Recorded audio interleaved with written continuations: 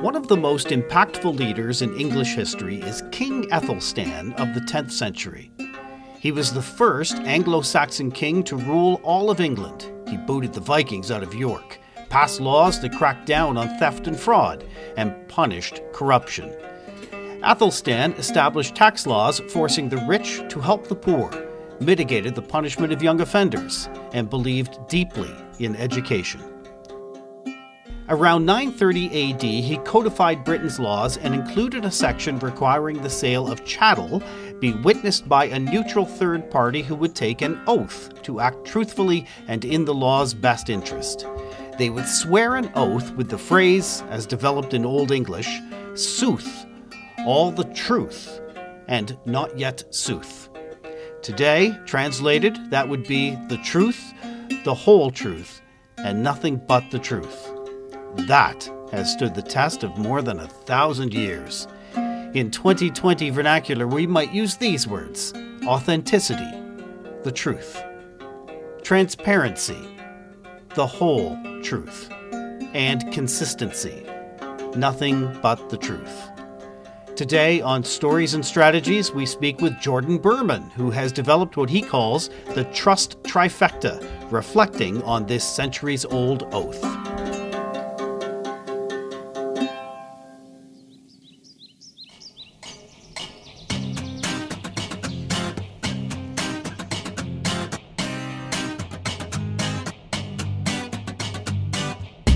My name is Doug Downs. The music off the top there by Peter Horn, playing a reproduction 10th century harp. My guest today is Jordan Berman. Hello, Jordan. Hey, Doug. And you're joining us today from the city I grew up in Toronto. How is Canada's biggest city today? You know, it's pretty lovely. It's about 1 degree with an expected high of 3. We got the north-northwest winds coming in at about 8 kilopascals per hour with some precipitation this afternoon. It's pretty nice. That's not bad. That's not bad. Jordan, you are the VP of Corporate Affairs, Business Transformation, and Strategic Planning for the global pharmaceutical firm Apotex. You have an amazing professional background, including working with multinational companies like Johnson & Johnson, Kraft, Pfizer, SC Johnson & Sons. You have an MBA from the Kellogg School of Management and a Bachelor of Arts from York University in that Toronto area. You're also the author of the book, The Trust Trifecta, a leader's guide to hitting the trust jackpot. Jordan, I know when you say leaders, you mean more than CEOs, board chairs, even VPs. We are all leaders in our way if we choose to be.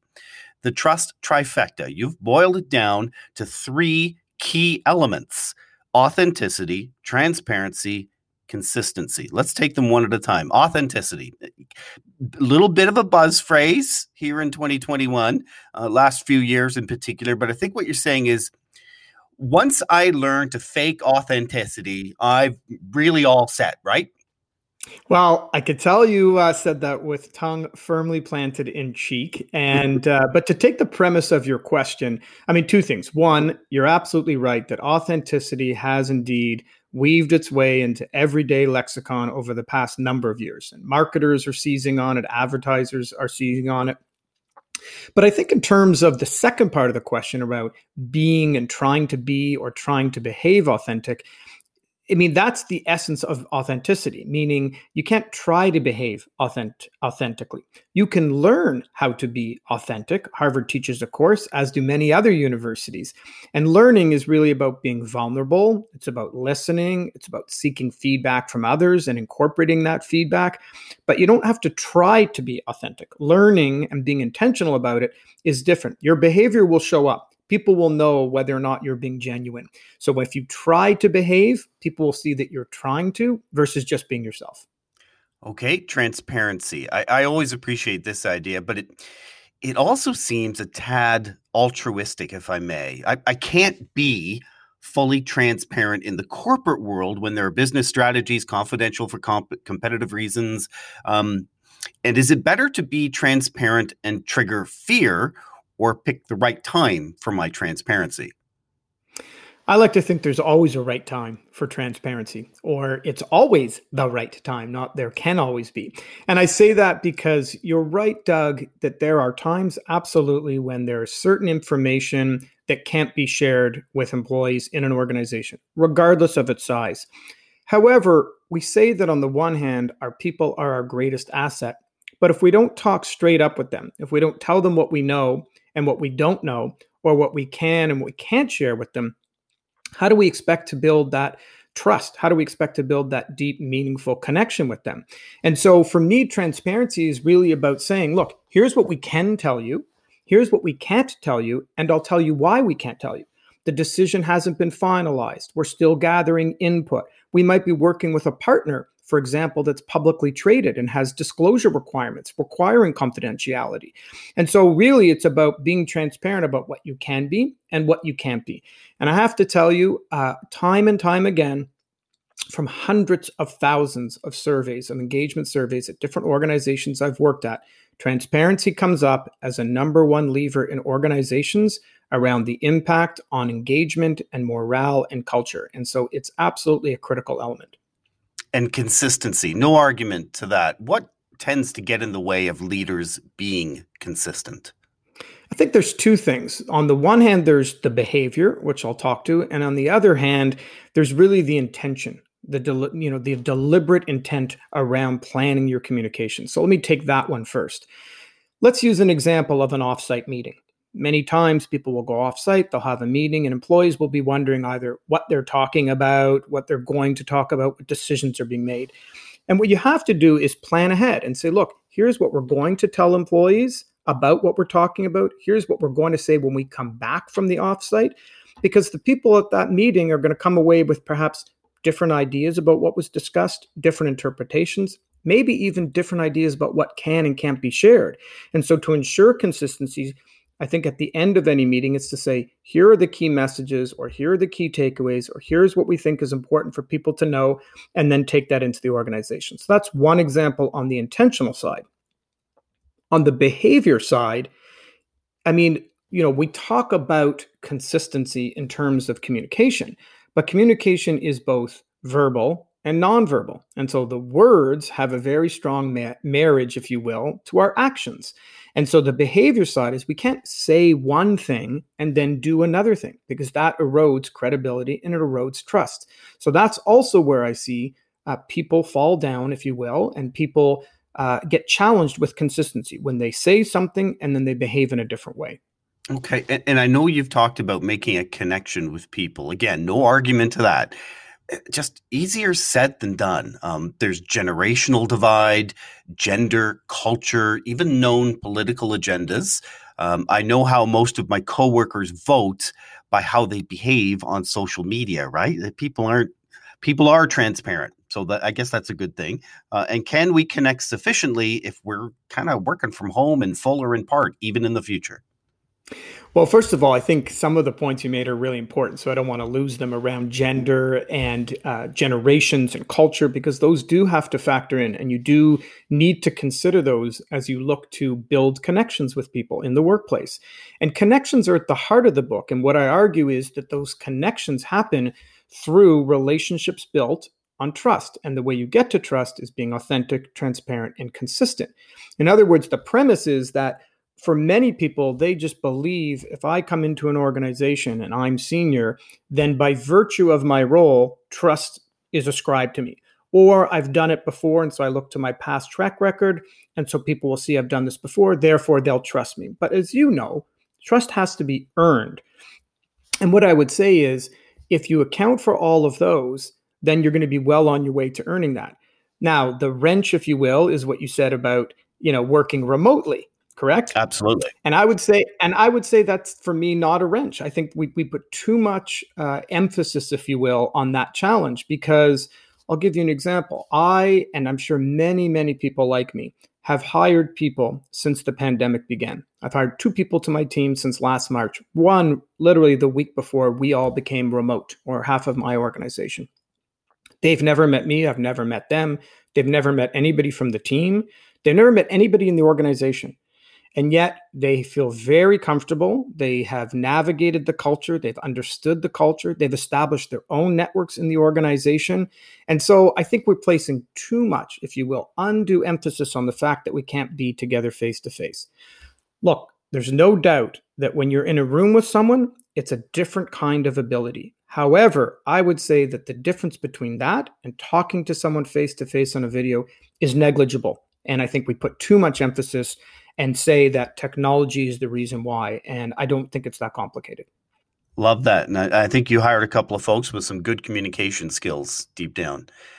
For many in leadership positions, you tell me if you agree, what I've seen in my career is they begin to realize that there's a deeper layer of communication. Maybe they speak well, maybe they write well. They certainly tend to know their technical abilities, and that's what's really elevated them along their path. But there's a much deeper layer of communication that is not necessarily intuitive, at times counterintuitive. And that's what's keeping them from getting to that next rung on the ladder.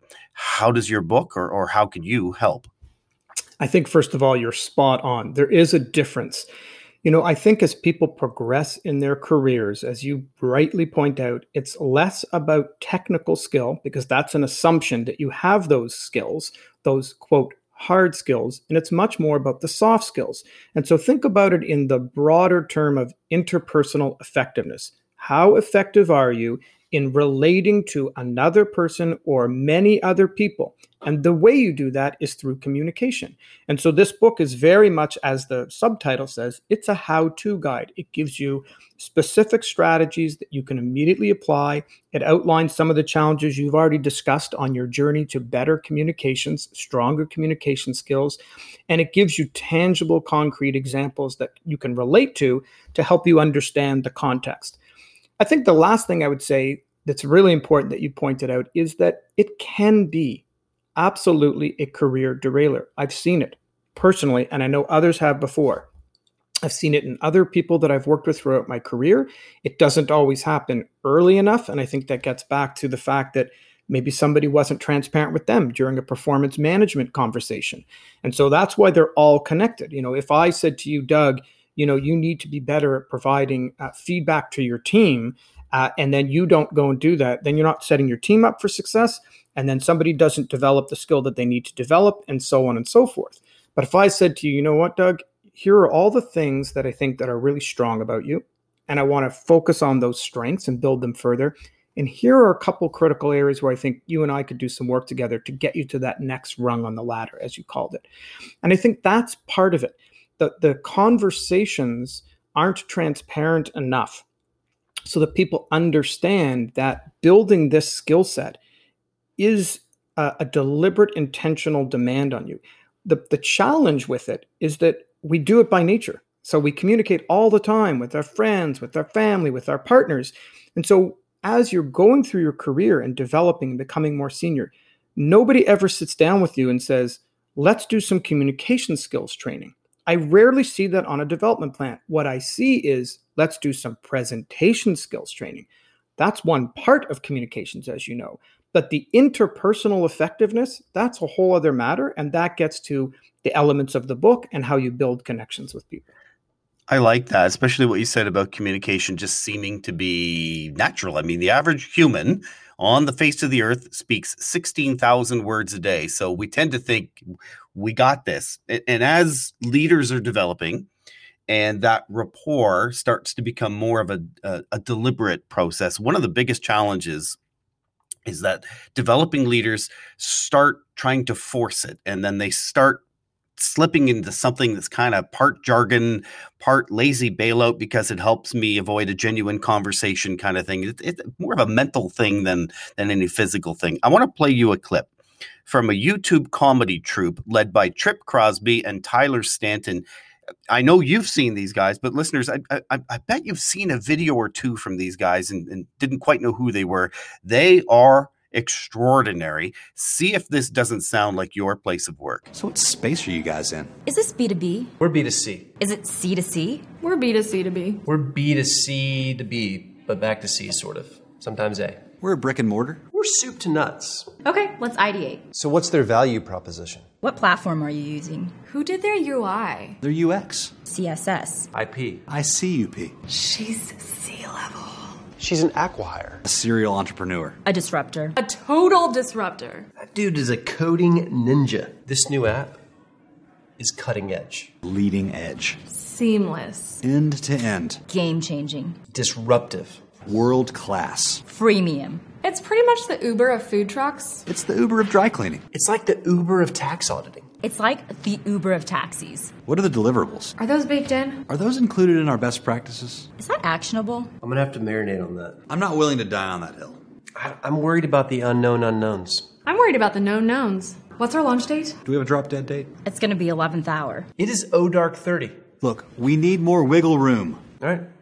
We'll have to do it on the cheap. Now, is that gross? Is that net? Is that gross or net? Is that net? That's net? Can you unpack that? What's your guesstimate? That dovetails perfectly into my idea. I'll put it on the back burner. That's not mission critical. I think that's sideways energy. That's not even in our wheelhouse. I don't have a wheelhouse. I mean, I have a house. That's where the rubber meets the road. How can we repurpose that? Can that be monetized? Can that be optimized? Can that be insourced? We're just trying to create some cross-pollination. That is the silver bullet approach. Can we go under the radar? Can we go over the radar?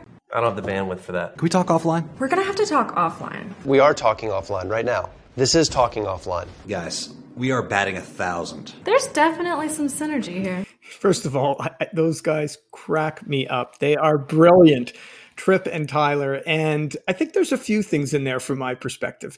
First of all, one of them you started talking about, which is there's all these subtleties that when we feel like we're going to make somebody feel uncomfortable, that we tend to steer away from it. It's human nature. We're all emotional by nature, and we don't like to upset other people. And so we sort of dance around sensitive topics. We use phrases like the elephant in the room. I mean, how many times have you seen an elephant in a boardroom? I've never. Maybe you have. But we say that because we actually don't want to say there's something that's really difficult that I want to talk about. It's very sensitive, and I know it's going to upset some people, but I feel like we need to talk about it. That's not how we typically speak in the workplace. And look, what's funny about that clip is that I am guilty, and I'm sure you have in all your years of corporate communications expertise. We use that kind of lexicon. And I think in part we use it, yes, to not get to some realities. And in part, I think there's a bit of an efficiency. In other words, if we say something like streamline operations around the globe, that's a lot quicker. And we assume that people understand what that means instead of saying, look, we have to reduce our footprint. We need to make it smaller. There are going to be some jobs that are impacted. However, we're going to be building capabilities in this other market or in this other part of the organization. That's a lot longer, the way I just explained it, than saying we're going to streamline and look for organizational efficiencies. And so there is an efficiency. And the problem is, and you said it, is that it's an assumption. It's a misguided assumption on our part that when we speak at this high level with these corporate jargon words, that people get it and that they understand it and they understand the meaning behind it and the implications and the context. And that's the part that we all need to be really, really cautious with. That's quite a paradigm shift in thinking. Mental health. Stress levels are significant for people in all corners of the world right now. What's your advice to leaders in this regard as they try to establish connections based on authenticity, transparency, and consistency?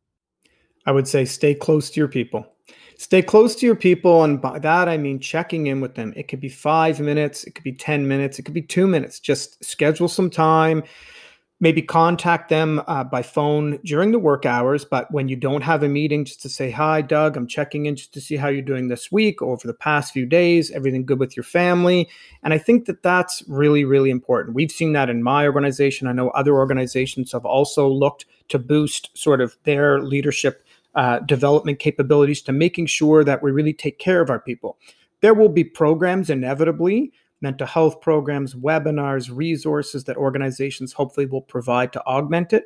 But nothing is more impactful than your personal manager showing compassion and empathy for you personally and how you're coping through these stressful times. And that will help you build a connection. And mental health for leaders. Find a peer that you can share with if you can. Absolutely. I think that's great advice. Find a peer. They're going through the same thing. Get ideas from them. Share not just frustrations and difficulties, but best practices. Here's what I did with my team, and it worked really well. I take ideas all the time from my colleagues about what they do around team building and ideas when they connect with their teams. And I mean, that's all part of creating, relationships peer to peer with people and connections peer to peer. And then the last thing I'd say about that is also self-care. And I think as leaders, not dissimilar from parents, for those leaders who really focus on their team and take care of their team, they focus on their team so much that they don't focus on themselves. They don't take time out from themselves. They don't schedule some time during the day to go for a walk, get some fresh air, maybe exercise, eat well. And so I think that's the other thing, is just to remember self-care, which is something I think everybody is slowly coming around to learning the importance of. Beautiful. Thank you. Appreciate your time today, Jordan. Thanks, Doug. Great conversation. Appreciate it. And the book is The Trust Trifecta. It's available at Chapters, Indigo, Kohl's, Amazon. There's a link to it in the show notes here. If you'd like to send a message to my guest, Jordan Berman, you can email him at jordanberman8@gmail.com. That too is in the show notes. If you liked what you heard today, we're hoping you choose to subscribe to Stories and Strategies and receive updated episodes automatically. We'd love it if you followed us on Twitter. It's at comms_podcast. We're also hoping you choose to follow and rate this podcast on any directory you're listening on. And do us a favor, recommend this podcast to one friend. If you have an idea for an episode, just want to tell us something, send us a note at info@jgrcommunications.com. Thanks for listening.